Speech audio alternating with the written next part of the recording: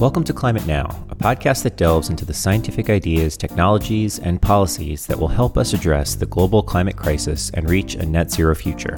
I'm your host, James Lawler. If you find today's episode interesting, you can find all of our content, including educational videos, newsletters providing in-depth analysis of current climate and energy-related events, and partnership opportunities at our website, climatenow.com. This is the third and final part of our series on ocean carbon dioxide removal, also known as Ocean CDR, which is a family of techniques and technologies that use the ocean to capture and store carbon dioxide. Joining me is guest host of this series, Will Burns, who is a visiting professor of environmental policy and culture at Northwestern University and ocean CDR policy expert. Together, we've been speaking with scientists and entrepreneurs in the growing ocean CDR industry. We've discussed methods such as using complex chemistry to turn seawater into a chemical magnet for carbon, to growing carbon-eating kelp farms. There are a lot of possibilities, but there are also some big challenges. In part 2, we looked at how even the simplest ocean CDR techniques, like seaweed cultivation, require complex research and monitoring to ensure they are offsetting as much carbon in theory as in practice, and that they are not doing more harm to the oceans than good. In this episode, we will explore another complexity. Who would be in charge of doing this monitoring or regulating what kind of CDR is permissible, given that any one company or nation's activities could impact the entire ocean?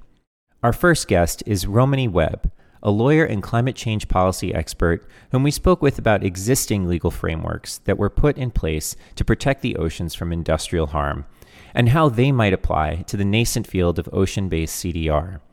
Here is Romany setting the stage for us on the current international agreements that might pertain to ocean carbon dioxide removal. I mean, in the legal world, there's really a lot of uncertainty because there's currently no sort of dedicated, comprehensive legal framework specific to ocean carbon removal, either internationally or domestically here in the US and in many other countries as well. In recent years, there has been an attempt to regulate specific ocean CDR techniques, in particular ocean fertilization, under a number of international environmental agreements.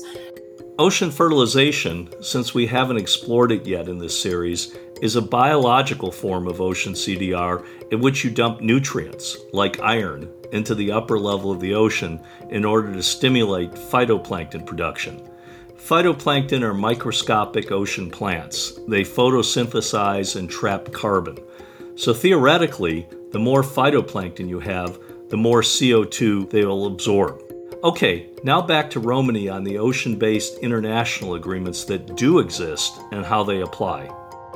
So the sort of key ones, just to give you a few examples that I spend a lot of time thinking about, are the Convention on Biological Diversity, the London Convention and Protocol, and the United Nations Convention on the Law of the Sea. And could you tell us what each one of those is? So the Convention on Biological Diversity, as the name suggests, is focused on sort of conserving and protecting biological diversity. It includes a number of provisions around sort of transboundary environmental harm, so addressing situations in which an activity in one country could harm the environment in another country or the global commons like the oceans. Back in 2008, the parties to the Convention on Biological Diversity adopted a decision in which they recommended that countries avoid ocean fertilization until its benefits and risks had been fully assessed and a sort of effective control or regulatory mechanism had been put in place. Following that, in 2010, the parties adopted a second decision which applies more broadly to geoengineering activities and again says countries should avoid those activities until their risks have been fully assessed and there is a regulatory framework in place. Both of those decisions are not legally binding, and they both include a specific exemption for sort of small-scale controlled research projects. Who are the parties to that agreement? How broadly adopted is that agreement? Yeah, it's actually one of the more broadly adopted international agreements across sort of both the developed and the developing world, certainly much broader membership than some of the other international agreements that are potentially relevant here. Except us, right? Yes, except the United States. Minor details. What's the impact of that? I mean, the fact that the U.S. is not party to CBD. Yeah. So the US is not a party. The two decisions that have been adopted actually are expressed in broader terms. So they say they recommend that neither the parties nor other governments, which would include the US, engage in these activities. But it is just a recommendation. It's not a sort of legally binding direction. And, given sort of past experience with the US in the international community, one would not expect the US to necessarily listen to that recommendation. So it doesn't have a lot of force, particularly in the US, but even more broadly, it doesn't have a lot of force. So just to recap, this Convention on Biological Diversity is about protecting marine life, and it recommends that signatories avoid ocean fertilization and geoengineering, including OAE, or Ocean Alkalinity Enhancement projects, until further research has been done.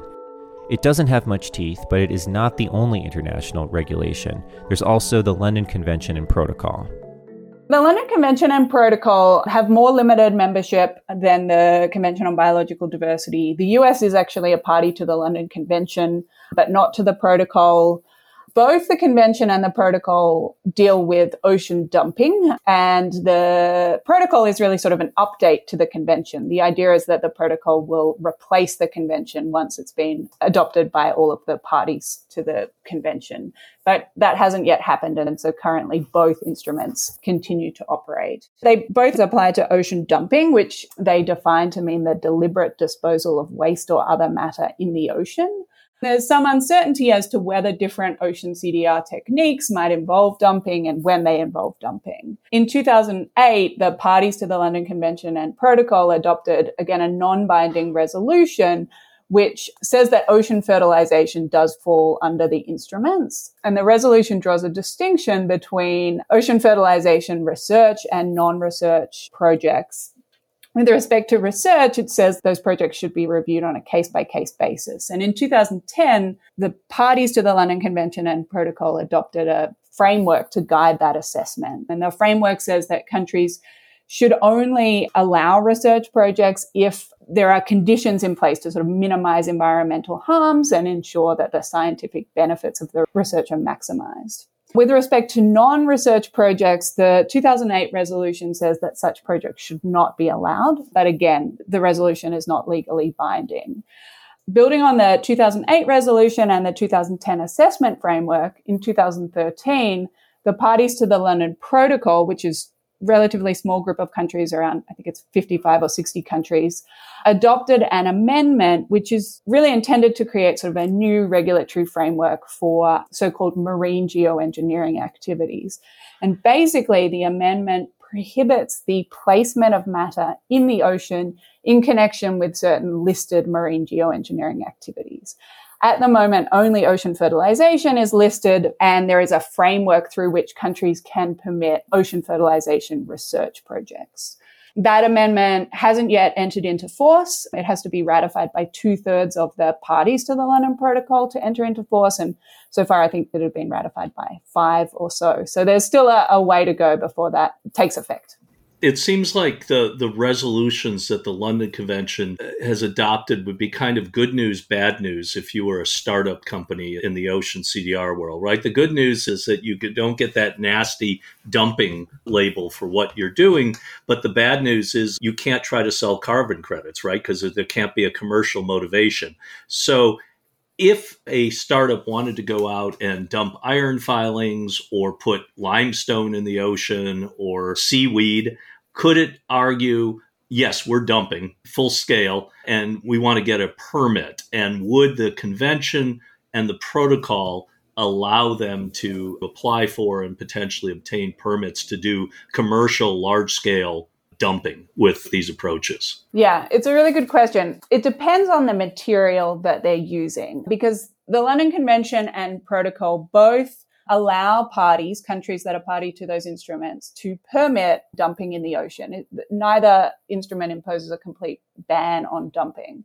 Under the London Convention, countries can permit the dumping of anything except for 8 blacklisted substances, things like radioactive materials, things that are seen as being very harmful to the environment. The London Protocol takes sort of the opposite approach, and it says countries can't permit the dumping of anything except for these 8 whitelisted substances that are listed in an annex to the protocol. So in the case of the convention, you look at what you're proposing to dump into the ocean, see if it's on the blacklist, And if it's not, then you could get a permit. And that, I think, would include a lot of the materials that are proposed for use in things like ocean fertilization and ocean alkalinity enhancement don't fall into any of the categories on that blacklist. So you could get permits. In the case of the London Protocol, it's a bit more restrictive because you have to be dumping one of those listed substances. And some initial research that we've done looking, for example, at the materials that are typically proposed for use in ocean alkalinity enhancement don't fall within any of those listed categories. And so you potentially couldn't get a permit for that. It's a lot about sort of what you're proposing to dump. Also, where you're proposing to dump makes a big difference because, as I said, only a relatively small number of countries are party to these instruments and sort of enforce it. And so if you're not operating in their territory, loading the stuff onto a vessel in one of their ports or using a vessel that's registered with them, potentially the London Convention and Protocol wouldn't apply. So just to break down the geopolitics so far, there is no specific global framework, no set of common rules in place for regulating ocean CDR yet because it is so new. It could fall under some existing agreements, the Convention on Biological Diversity, the London Convention and Protocol, and a third treaty, the UN Convention on the Law of the Sea. The UN Convention on the Law of the Sea is often referred to as the Constitution of the Oceans. It establishes sort of a broad framework for ocean-based activities. It has an entire section dedicated to, for example, marine scientific research. And so a lot of the provisions in there could, in theory, apply to the testing of ocean CDR projects, experimentation with ocean CDR techniques in the ocean. It also has a section on marine environmental protection and includes provisions requiring countries to prevent and mitigate and manage marine pollution. And the definition of pollution in the convention is actually very broad. It encompasses really any introduction of substances into the ocean by man, either directly or indirectly, that has some negative effect.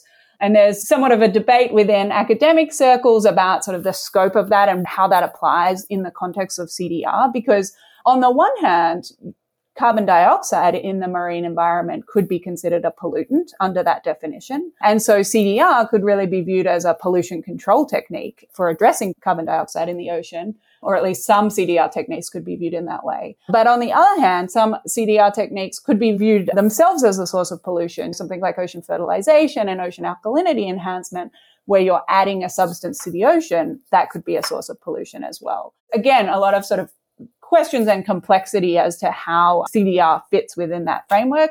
And then layered on top of that, this notion of different countries being party to different agreements and, where you're operating and how you're operating, again, has a big impact. Well, just to complicate that a little further, right? How about the potential role of the Framework Convention on Climate Change and the Paris Agreement? Since those are our instruments to address climate change, how would they fit into this kind of polycentric sort of governance, or do they? Yeah, it's a really good question. The Paris Agreement itself seems to envisage a role for these sorts of techniques. It talks about, for example, enhancing carbon sinks, and it defines sink quite broadly in ways that could encompass, using the ocean through some of these CDR techniques. So on the one hand, you have the Paris Agreement, which appears to at least implicitly approve of the use of these techniques.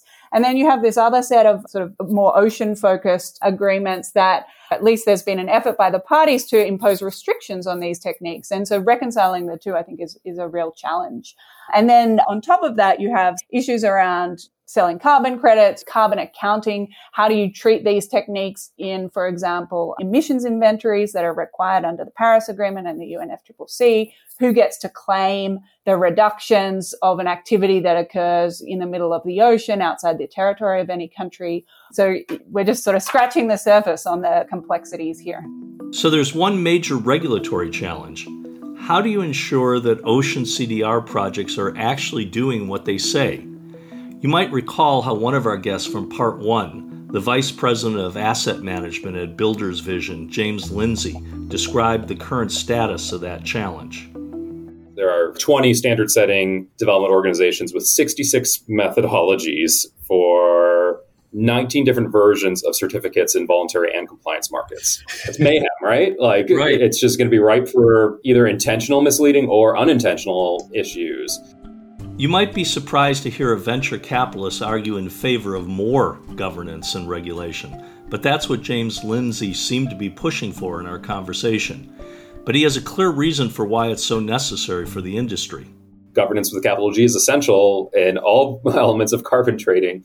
And when you're coming out of areas that have had lots of government changes and various levels of stability, sophistication, and corruption, it will be a mess. I think it all comes down to establishing any real standard and practice around carbon credits, because most of these groups are going to be dependent on carbon credits to reach scale as a business. We just need some standard out there and a market to be established quickly. And we're getting more and more nervous. We're seeing very weird cases where people have been selling blue carbon credits, mainly restoration, where it should be challenged, whether it's from legal reasons. It's really concerning what we're seeing out there. We're seeing groups who have sold blue credits that actually didn't own the underlying land. They didn't have sovereign rights over it. And they minor sold it. details.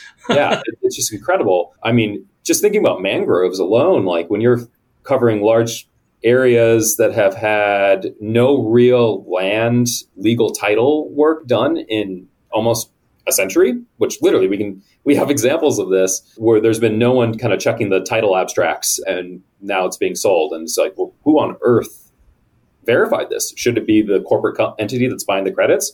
Probably not, but it needs to be done somewhere.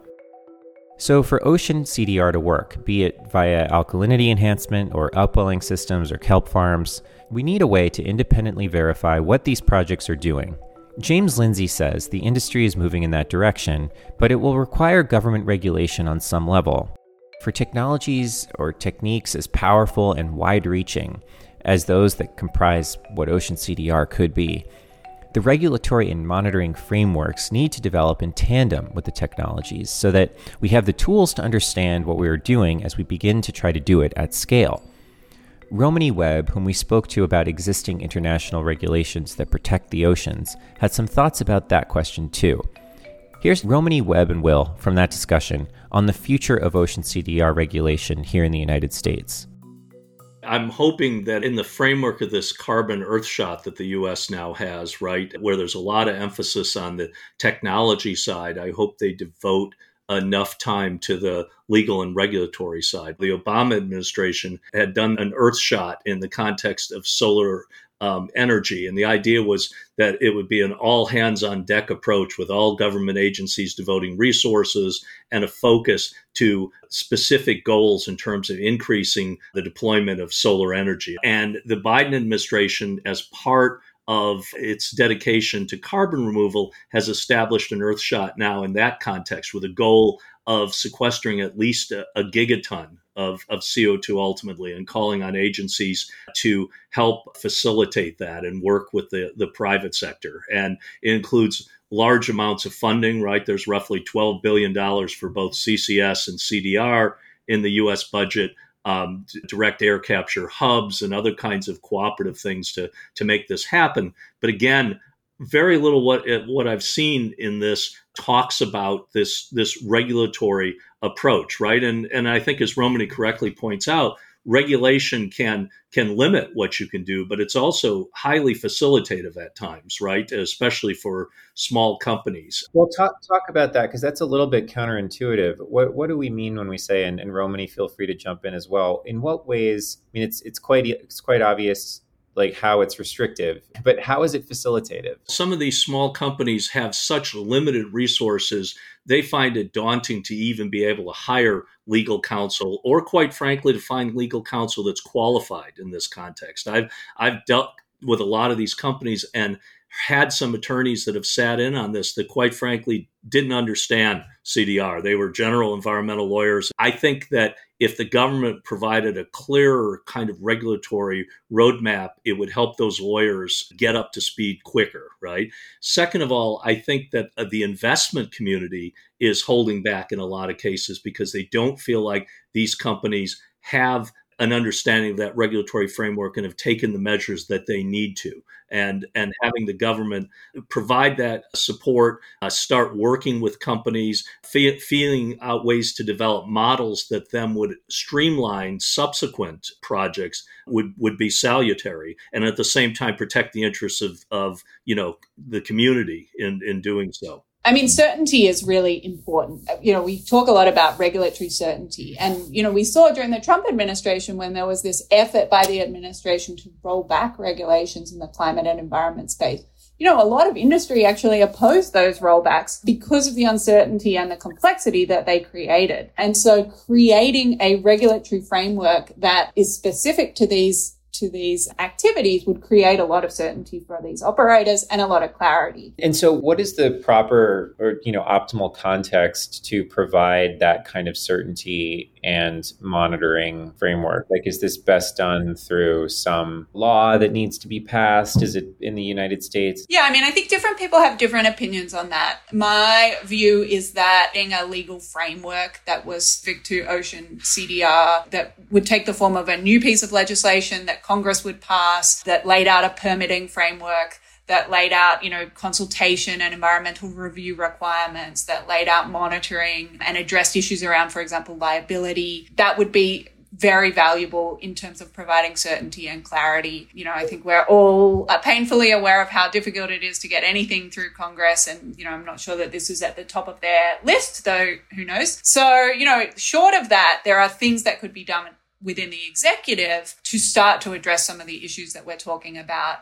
There, as I said before, there's these existing laws that create permitting frameworks that might apply to some of these projects sort of indirectly. So in the case of, ocean dumping, we're talking about the Environmental Protection Agency, which has an ocean dumping permitting framework that it uses for things like people who want to dump dredged material into the ocean, fishing operations that want to dump fish waste into the ocean. And it has an established process for how it reviews applications for permits for those activities. It has not said how it will approach permits for, say, ocean fertilization or ocean alkalinity enhancement. What factors will it consider? What will the timeline look like? How will the environmental review be done? All of those unresolved questions. So that would be a valuable step. Well, my question that jumps to mind from that point would be whether we actually know enough about the science to properly describe, the right regulation or regulatory framework in which, these projects are permittable in the first place. Will and I have spoke with several academics and practitioners over the last couple of weeks who often have differences of opinion as to sort of even how to think about the system that one is impacting with the carbon fixing project. So even the boundaries of the system in consideration are not well understood. So in that context where we don't even know how big the box is to regulate, what could one possibly even write in a framework to give certainty? It's a good point, and it highlights the need for more research. The reality is we don't know for sure that a lot of these techniques work. We don't know for sure that they will remove carbon and durably store it on timescales that have climate benefits. So we need to sort of confirm that for some of the techniques, and we need to do more research into the potential, a lot of these, most of these techniques haven't been tested in the ocean yet. And so it's really important that happens. But, we sort of have a chicken and egg problem because we need the research to happen, but we need the legal framework to facilitate the research and ensure it's conducted in a sort of scientifically sound way that minimizes risks to the environment and to society. As Romany Webb explained, in all of these regulations and treaties and verification systems, the most important ingredient is certainty. Governments and communities need certainty that ocean CDR won't harm the environment. Companies investing in carbon offsetting need certainty that their ocean CDR partners will deliver on their promises. And ocean CDR entrepreneurs need certainty that the science will prove true and their projects will bring enough carbon from the air to the sea without causing harm. And I'll admit, after covering this topic for 3 episodes, that sense of certainty is pretty far off. At first glance, ocean CDR seems like it could be the miracle industry the planet needs right now. Oceans can naturally hold enormous quantities of carbon. There are many potential ways to increase the ocean's carbon dioxide removal capacity, and some are as simple and economical as cultivating seaweed. So on the one hand, it was a bit disappointing to learn that there's so much work yet to be done before ocean CDR becomes a true staple of the climate economy. On the other hand, this is a brand new industry, and just because it is still developing doesn't mean it doesn't hold tremendous potential. James Lindsay is one of the most skeptical people that Will and I spoke with during this series, but his company is also investing in Ocean CDR and helping others to do the same. He believes in its potential, but it is a long-term investment, one which may not pay off for many years, but when it does, could pay off in a big way and be a key part of the climate solution. Personally, I'm excited to see what happens.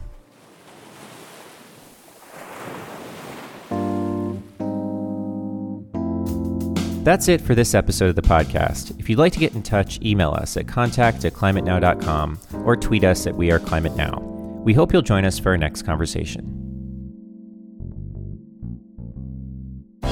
Climate Now is made possible in part by our science partners like the Livermore Lab Foundation. The Livermore Lab Foundation supports climate research and carbon cleanup initiatives at the Lawrence Livermore National Lab, which is a Department of Energy applied science and research facility. More information on the Foundation's climate work can be found at livermorelabfoundation.org.